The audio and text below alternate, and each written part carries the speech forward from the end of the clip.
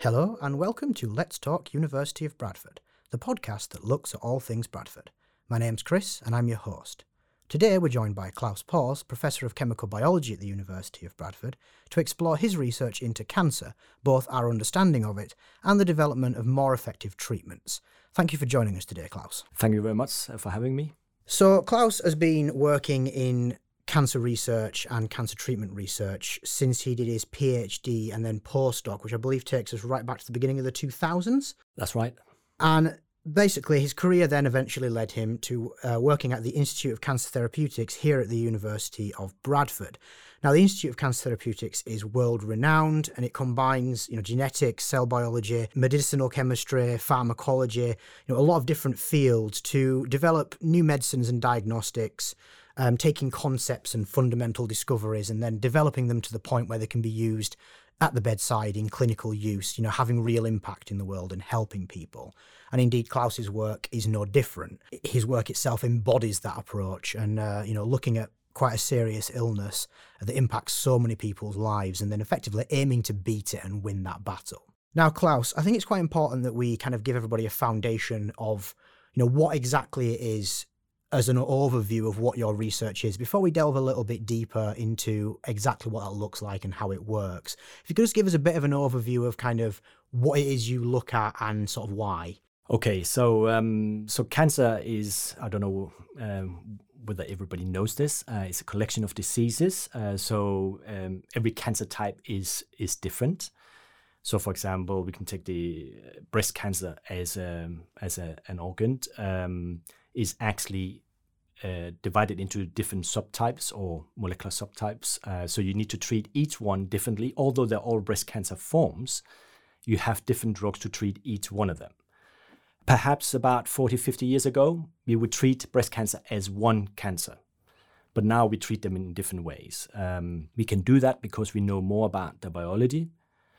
And we also have better drugs. So we understand both, shall we say, the chemistry world, how we design molecules, new compounds, drugs, and we understand more about what actually gives rise to breast cancer, and therefore we can treat it a little bit better.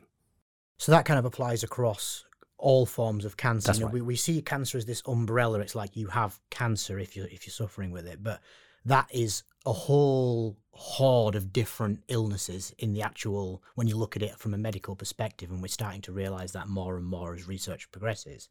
And if you don't, it'd be like giving someone medicine for the wrong disease. If you give them the wrong cancer treatment for their particular type of cancer, you're not going to treat someone with a broken leg with just a painkiller. You need to do something different for it. Yeah. So it's not taking a blanket approach, because we're realizing more and more each cancer is different.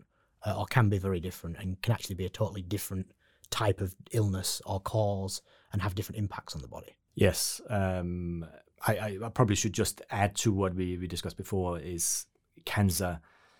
You can roughly divide it into solid tumors and then, for example, cancers that are actually floating in the blood vessels.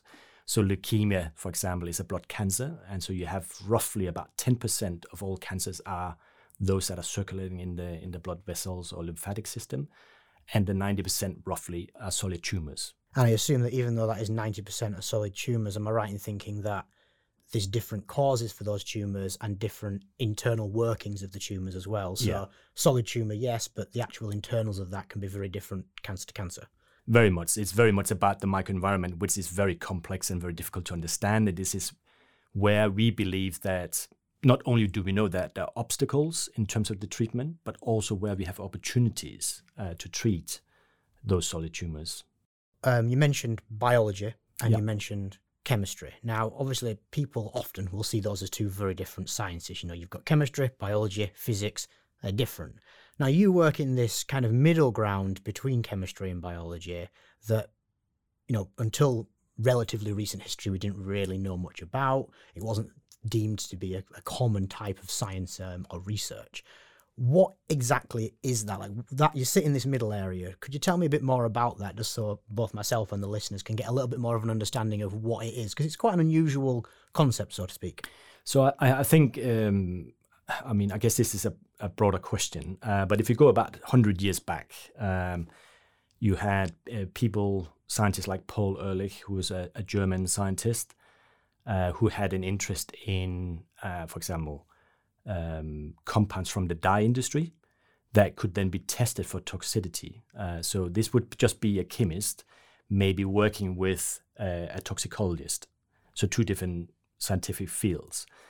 What we have nowadays is, because cancer is a really complex disease or collection of complex diseases, we need people with different expertise.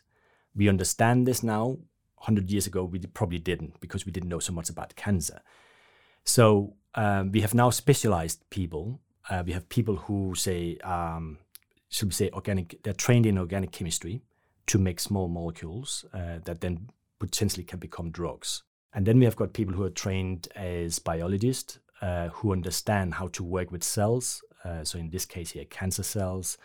And it's very difficult to get organic chemists to understand the biology world. And the same for biologists to understand the chemistry world.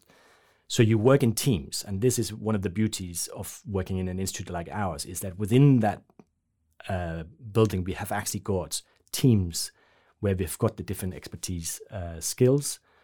So you have people who have been trained in these, and then you have some people who can bridge the different worlds. And that's probably where I come in. Is I was trained as a medicinal chemist. So I'm, although my undergrad degree was in chemical engineering, I have jumped a little bit, but got into medicinal chemistry. I have been trained to understand both worlds, so chemistry and biology. And I think that's important because, as myself leading projects, it's really very powerful to be able to have the vision for where a project is going. And by understanding different elements of something like cancer drug discovery, you do have to know more aspects of how we do the drug discovery.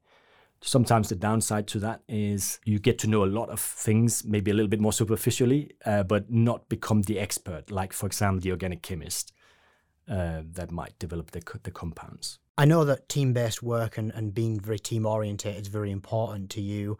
I know in your recent inaugural lecture, you made a really solid point of pointing out all of the different aspects that are done on the project and by different people. This isn't just you flying your flag and doing your thing. This is very team-based, which I think is important to realise, and also it's commendable for you to make sure that all those people are getting the recognition that they deserve for their work. But like you say, you can bridge that gap, and I think that's equally as important to sort of recognise is you got the skills of, say, cancer biologists, drug concentration experts, maybe modelling experts who can do modelling for things.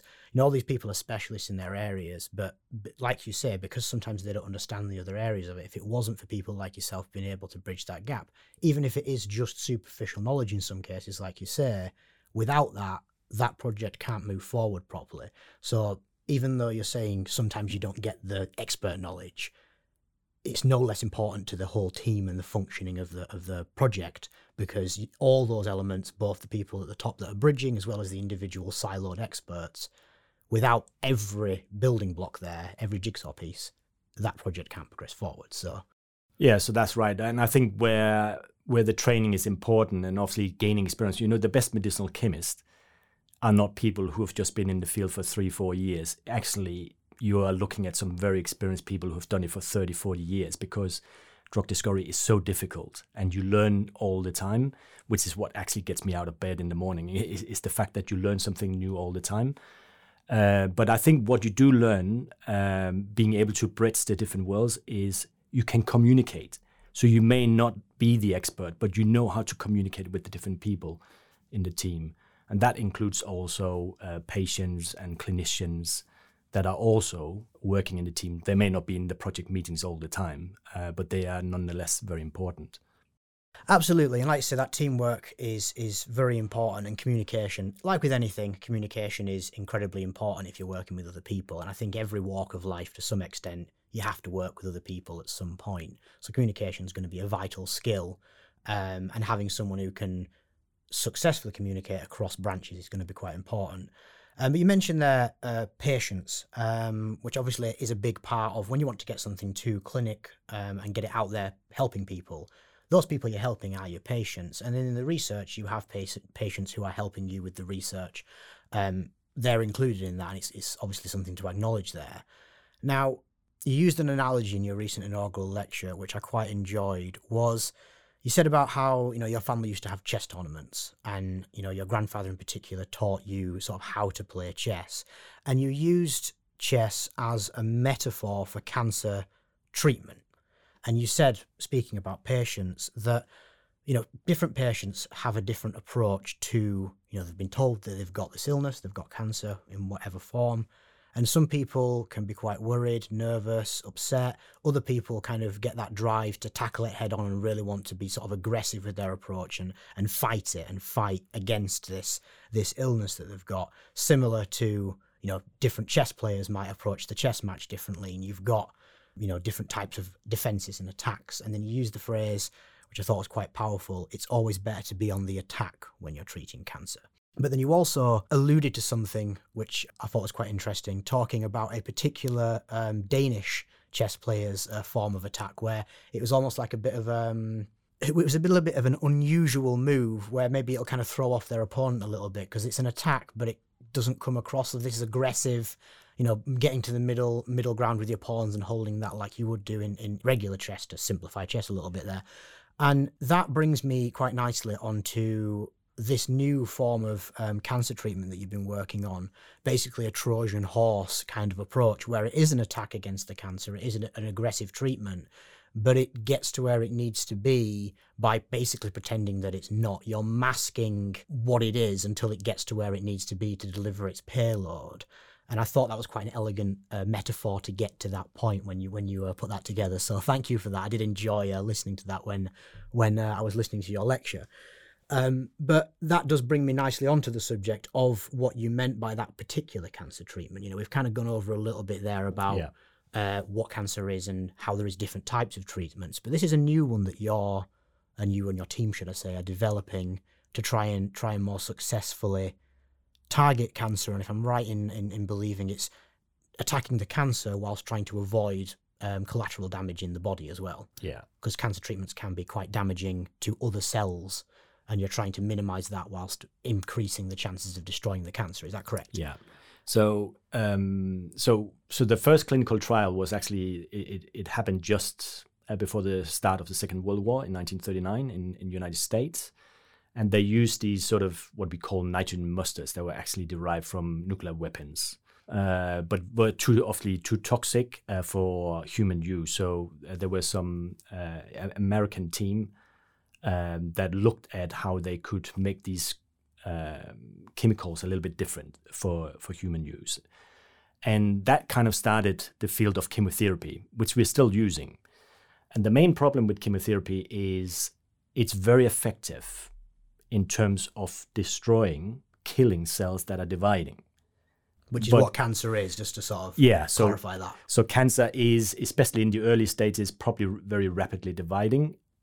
Again, you can't sort of generalize because some tumors are very slow growing. So it's not a problem necessarily with lots of them. So for example, I'm probably digressing a little bit here from your question, but you can have a prostate cancer and the clinicians might just monitor it. They know that you have a solid tumor in the prostate, but they won't treat it until they start seeing signs of it maybe moving, becoming invasive, and then they will start the treatment. So you can live with benign tumors, which happens, I wouldn't say regularly, but certainly in some cancer patients. So in that scenario, we don't need to treat them. But those where we are getting more aggressive cancers, chemotherapy is traditionally very effective because it does destroy those cancer cells that are rapidly dividing. The problem then, unfortunately, is that we have also got normal cells that divide. So, for example, cells of the immune system that helps us in combat, let's say, simple things like a cold.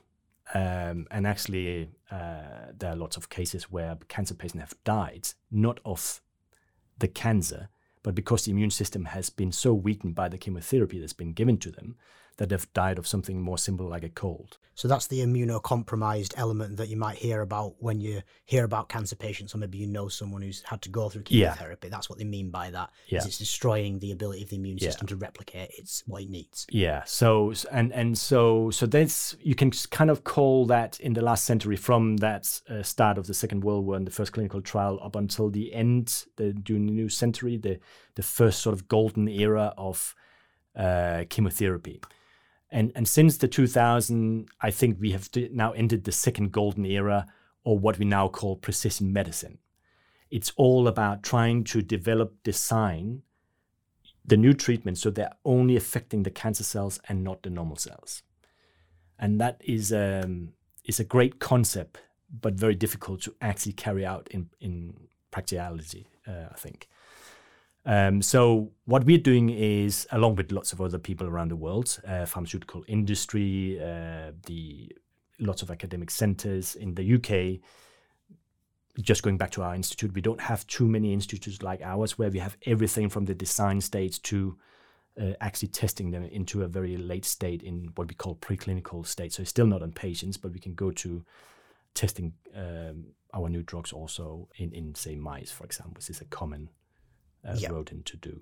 But yeah, so the question was about the targeted treatments. So we are looking at different things. So going back to the solid tumors, the microenvironment in solid tumors is very complex. And this is where it can differ from patient to patient. And what we're trying to find is something that is common between the different microenvironments. So let's go back to breast cancer. If we have one particular subtype of breast cancer where we know maybe a little bit more about a pathway, we can target that pathway. So for example, one could be what is called estrogen receptor. So estrogen is a hormone that drives the breast cancer, and we have drugs that are very useful to treat those breast cancer patients that have got the expression of that estrogen receptor.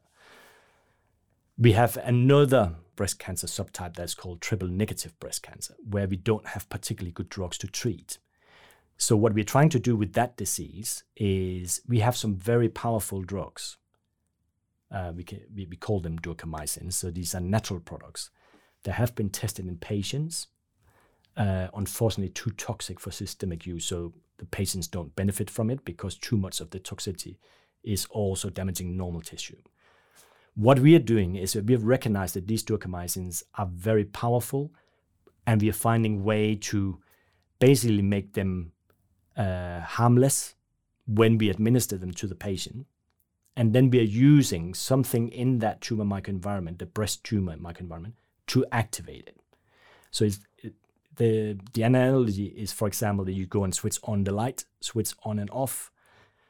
Basically, when this harmless drug that we give to patient hits the breast tumor, there is a switch on mechanism that will turn on that very toxic compound, and therefore you're only getting, theoretically at least, kill in the tumor microenvironment. So if it does latch onto another similar cell, it gets to it, it won't have that element within it, so it'll stay inert and stay harmless, like you say, until it actually hits something that can catalyze that and get it going, basically, as a reaction. So that's the right word there, catalyzing. So we all know what catalyzing can mean, but in biology, for example, is something called an enzyme, and the enzyme recognizes a substrate that can be a natural substrate that the enzyme has evolved over hundreds of years to develop.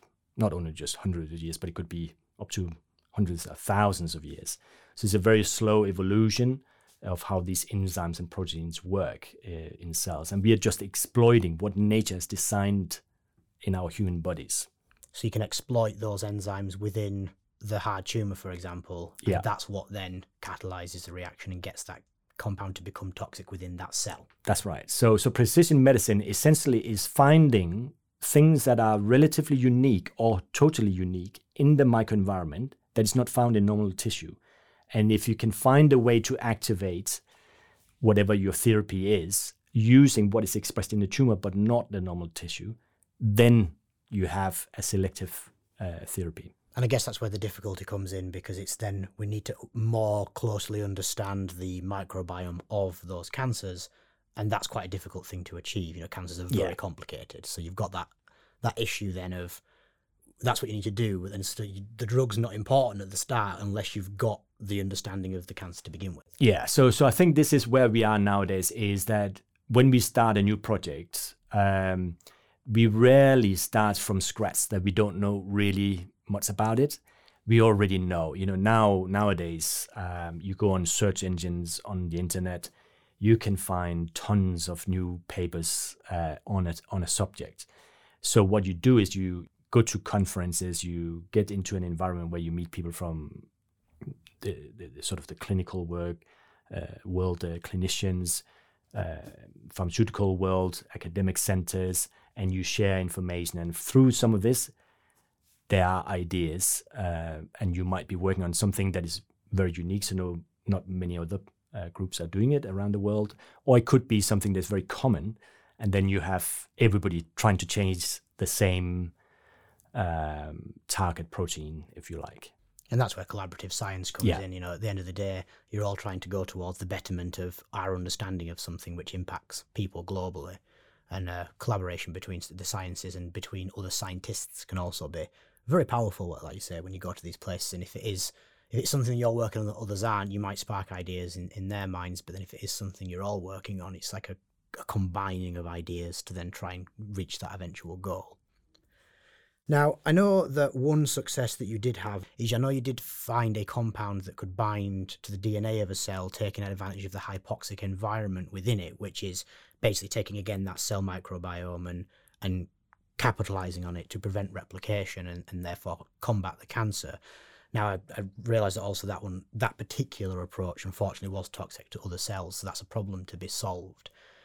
What are the next steps with that, or like the next steps in the research to try and overcome that problem? Like you've identified this is a way we can attack, and this is how we can deliver that, but at the moment it's still kind of doing what chemotherapy does and attacking other things as well. What are the next stages to try and get over that hurdle? Okay, so there are actually two projects that are slightly, they're aligned, but they're sort of going in different directions. So the one I mentioned before with the duocarmycin is basically where we are developing therapies where we are trying to combat very aggressive cancers that can't be treated with the current treatment options.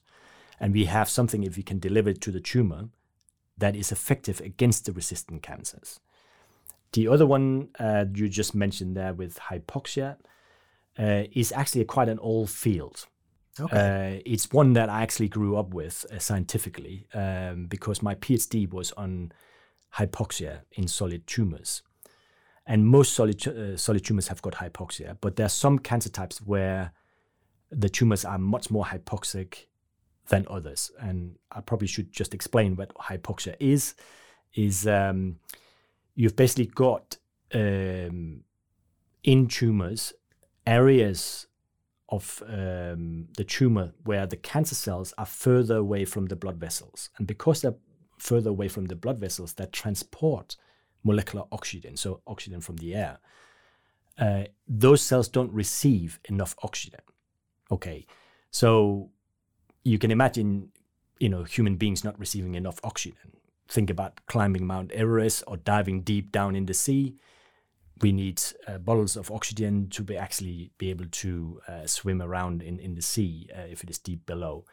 So in the same way, cells need to function. So if they don't have much oxygen present, they start behaving in a different way.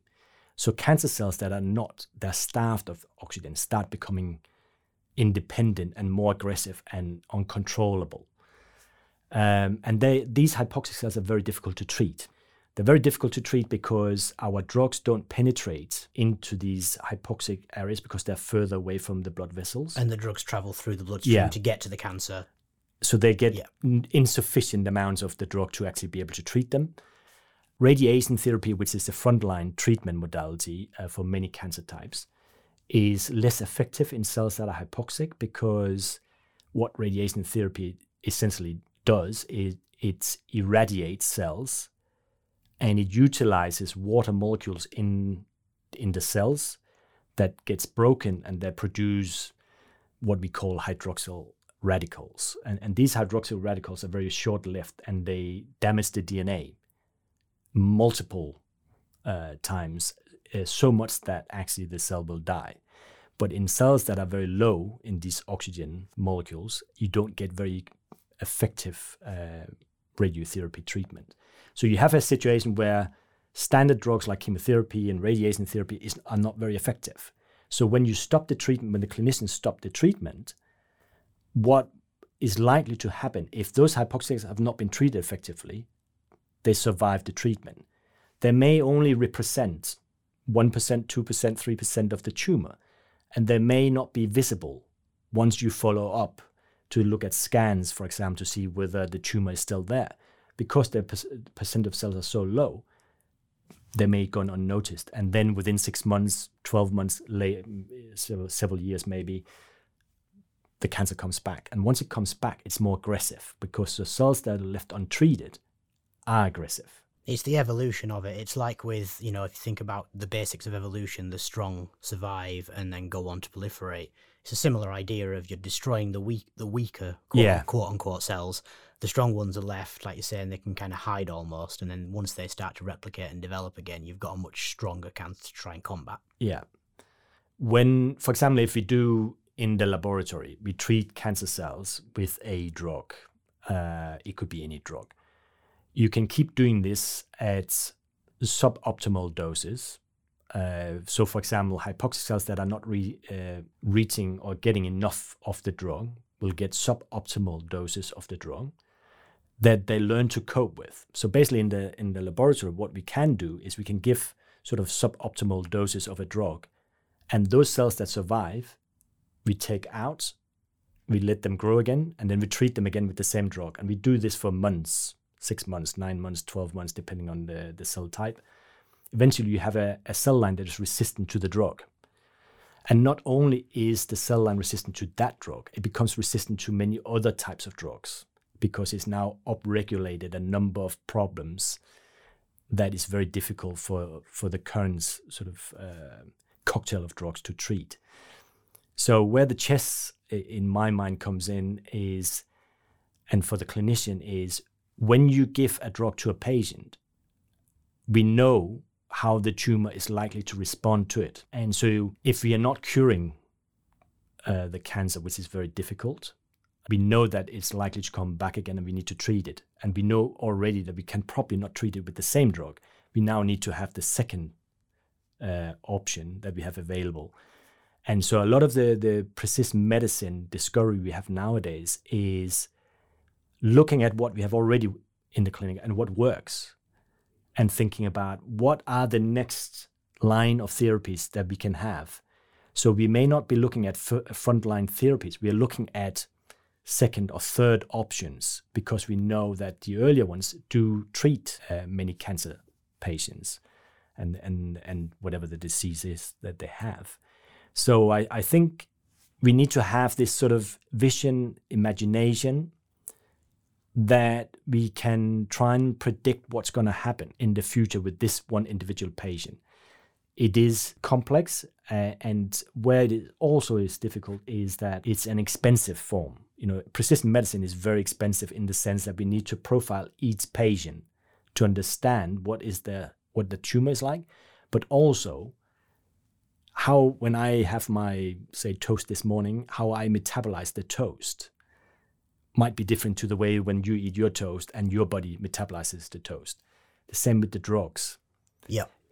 That's one of the major reasons why treatment is very difficult, because we can't predict across a cohort of patients who's going to respond best to the drug. I guess that's the challenge with a lot of medicines, not even necessarily specific to cancer, but just to medicine in general, of as, organisms, which we are as humans, we can all react differently to different things. Cancer as an organism can react differently to the same things, in different people. Everyone is unique. Everyone's cancer can therefore be unique, and that makes it more of a challenge to treat. And I think, like you're saying about sort of comparing this to the sort of metaphor of chess, is each game's different. You've got to try and plan. You've seen the move that your opponent's made. You've seen the move that cancer's made with a particular patient. You've got to be thinking 3 steps ahead of what might happen to plan your defense or your attack against it. And it's that constant. There is a little bit of, you're trying to predict something which is very hard to predict because there's several options, there's several ways it could go, and you've got to try and navigate that and figure out what's more likely. And if you can, with your treatment, almost trick the cancer into not realizing your next move, so to speak, you're then getting 1 step ahead of them, or in this case, 1 step ahead of the illness, to try and defeat it and try and win that game, that match. Yeah.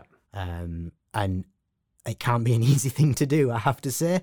It sounds well. It is complicated. It doesn't just sound complicated. It is incredibly complicated. But it's been quite interesting just sitting down and talking about it and getting a little bit more information. I appreciate that. A 20-30 minute episode of a podcast is not enough time to talk about the broad range of all the things that you and your team get up to. But I feel like we've covered a lot of ground there and really given the listeners an overview of what you do, why you're doing it.